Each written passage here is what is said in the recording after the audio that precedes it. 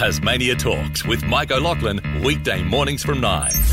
Tasmania Talks Sport, thanks to Tamar Hire. Tasmania Talks, always a pleasure to have a chat to Mr. Brent Costello, host of the Water Boys, Win News and so much more. Good morning to you, big fella. Hey, Mike. Good to talk to you, mate. Busy weekend listening to the Water Boys. You guys were just flat out on Saturday.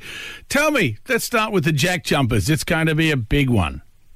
Yeah, big game tonight. Yep. Really quick turnaround, as we spoke about on Friday. They were in Brisbane Saturday night. Unfortunately, didn't get the chocolates up there. A game that was probably, one they probably penciled in to win, but there was plenty of mistakes made in that match. They'll learn from and hopefully come back here tonight and sort it all out against the Perth Wildcats, who we know a very, very good team. It's going to be a really hard game tonight.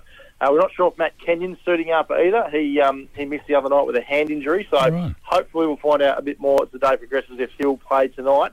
But we'll certainly have our work cut out for us against a very good team that probably has a couple of the league's best players in Bryce Cotton and Vic Laura. Yeah, I agree. A very, very good team.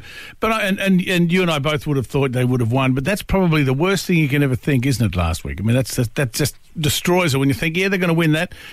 Kind of puts the moz on it, doesn't it? Yeah, probably. I probably should just shut up, shouldn't I? Me too. Like not the Lion Range. Hey, in the cricket, interesting, Hurricanes and Orford declared joint champions. I didn't realise the rain was so bad. What was this for, mate? I'm not sure about that one. In the joint statewide T20 champs. Gotcha. Yep. No, it was rain. It was just bucketing down, apparently.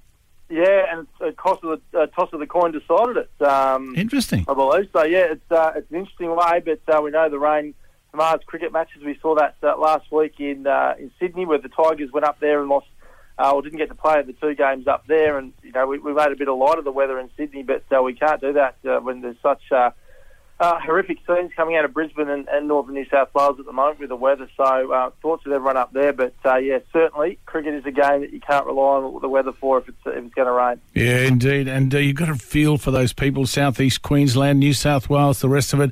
I've never seen anything like it. It goes back to reminds you, what was it, 2011, wasn't it, Brent?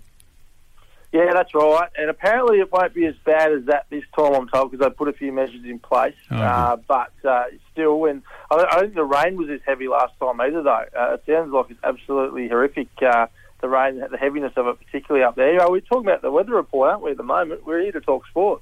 Indeed. Keep me up. Keep going with cricket. Yeah, well, the Aussies have arrived in Pakistan for the first time in a long time. I think since the late 90s we haven't been to Pakistan with all the unrest over there, obviously, so a very high security presence over there with the team, and I think they had the presidential-style escort from the airport and the team bus, and lots of police surrounding the hotel over there. So hearing from Pat Cummins last night, that they feel really safe over there, which is really good news, and the first test will be Friday, I think it starts, so really looking forward to that.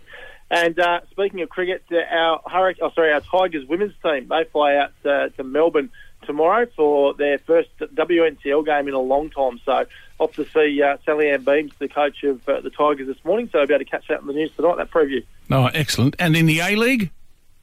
Yeah, we had another game at UTAS Stadium in Launceston last night, the Perth Glory, playing another home game there. Of course, this time it was against our normal tenants, you could say, in Western United.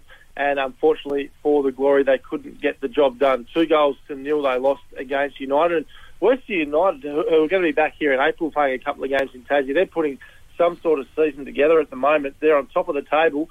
Only 9 wins, 2 draws and 3 losses for the season. So a really good record for them, and look forward to seeing them back here later this year. Indeed. And in the AFLW?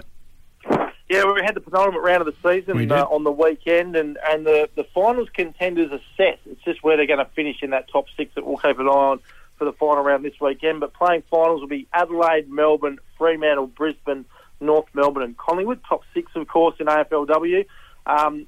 Just goes to show how close this comp is, Mike, because North Melbourne Tasmanian Kangaroos went into the round in second place. They lost to Melbourne by 10 points, and that means they've dropped to 5th. So it just goes to show, really, really tight competition this year, which the AFL will be rapt about, I reckon. Indeed. Tell you what, listen, good to talk to you, mate, and have a good one. We'll talk on Wednesday.